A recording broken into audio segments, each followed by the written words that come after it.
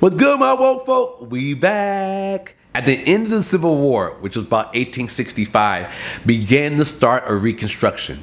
Let's talk about Reconstruction. Let's talk about the benefits that African Americans had from Reconstruction, which were the 13th, 14th, and 15th Amendment. Let's talk about it.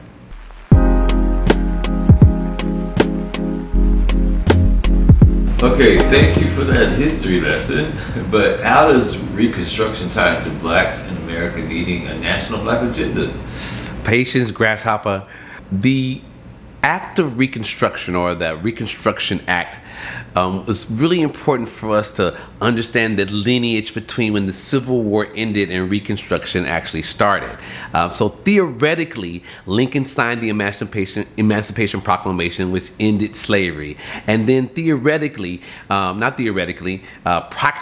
Reconstruction actually began, which freed 4 million blacks and began to integrate the southern states that had seceded back into the Union. So from there, right, was really supposed to be our rebound as African Americans, right? We started having land, we had churches, we had other institutions, we were on the come up. And that was really great for a while. But if you look back in history, 4 months after Lincoln was elected, he gave a speech, the Gettysburg Address. And in the Gettysburg Address, which we probably all very familiar with, he began to hint for the fact, and this is why this is important to have a national black agenda. He started to hint to the fact that freed blacks could begin to vote. The ones that were intelligent, that were sharp, should be able to vote. And the southern states lost their mind.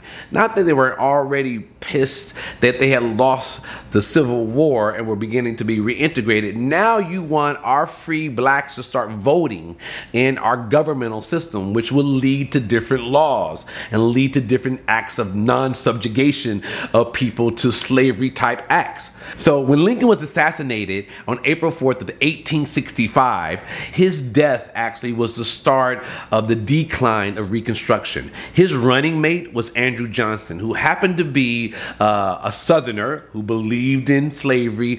But Lincoln was smart. He felt if he ran on a platform that my VP was a Southerner, was a radical, and we won, that the Southern states would integrate a lot easier. But Andrew Johnson had a different idea of Reconstruction.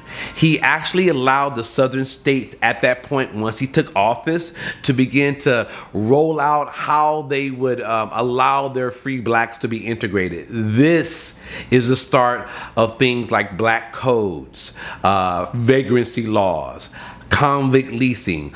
They would force African Americans in those southern states to have literacy, to have own land, to have a certain amount of money, knowing that they didn't have that initially, right? But they did that anyway as a means in order to suppress their particular vote. And he continued to allow the states to do that. So he subsequently was impeached in 1968. And after his impeachment, Ulysses S. Grant actually took office. After Ulysses S. Grant took office, he still allowed the southern states to enact these laws that end up suppressing some of the African Americans, not some of them, majority of African Americans during that time. So Reconstruction began to fall completely apart, right? One of key premise, and many of you know about the 40 acres and a mule. Before the Civil War was ended, General Sherman in Fort Sumter was in Virginia. It was actually the start of the Civil War. The Confederates fired on Fort Sumter, which was a Union-held base, and that actually started the war. But as General Sherman began to win back the lands, he decided that this would be a great idea to give the free slaves back the land in which they worked. Let's give them 48 acres, and since the army had an excess of mules, they decided to give them the mules also. So that's where the term 40 acres and a mule come from. But this was deemed Special Order number 15.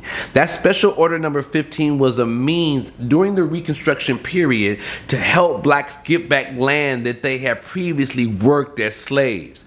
So the succeeding presidents after Lincoln, Andrew Johnson, Ulysses S. Grant, and then subsequently Rutherford B. Hayes, that was the end of actual Reconstruction. None of them upheld the initial tenets of Reconstruction, which would allow blacks to integrate back into society, allow them to get the land.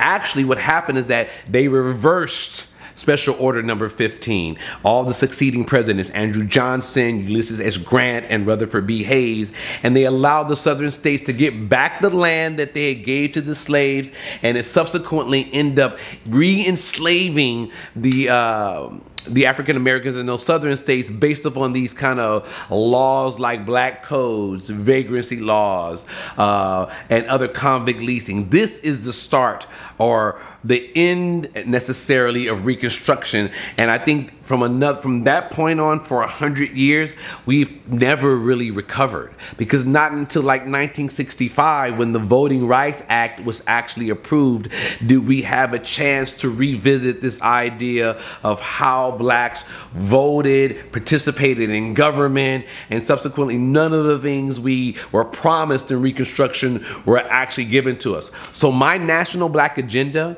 is a way to roll out nationally a means to start with first what they didn't finish in Reconstruction, what they didn't complete in Reconstruction. And we, as descendants of those slaves, I think are owed monetary compensation, land compensation, educational compensation.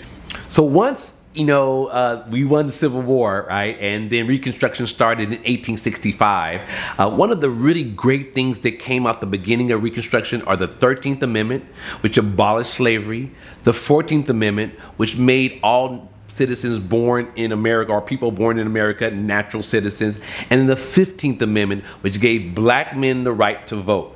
Not necessarily women, but at least it was a start for African American men to be participants in the governmental process. So the 13th, 14th, and 15th Amendments were amazing results of Reconstruction, even though after Lincoln was assassinated, and Andrew Johnson, Ulysses S. Grant, and Rutherford B. Hayes began the decline of Reconstruction, those were amendments to the Constitution that were the start of really helping African Americans on the come up. Legal. The National Black Agenda. Brand new episode coming soon. See ya.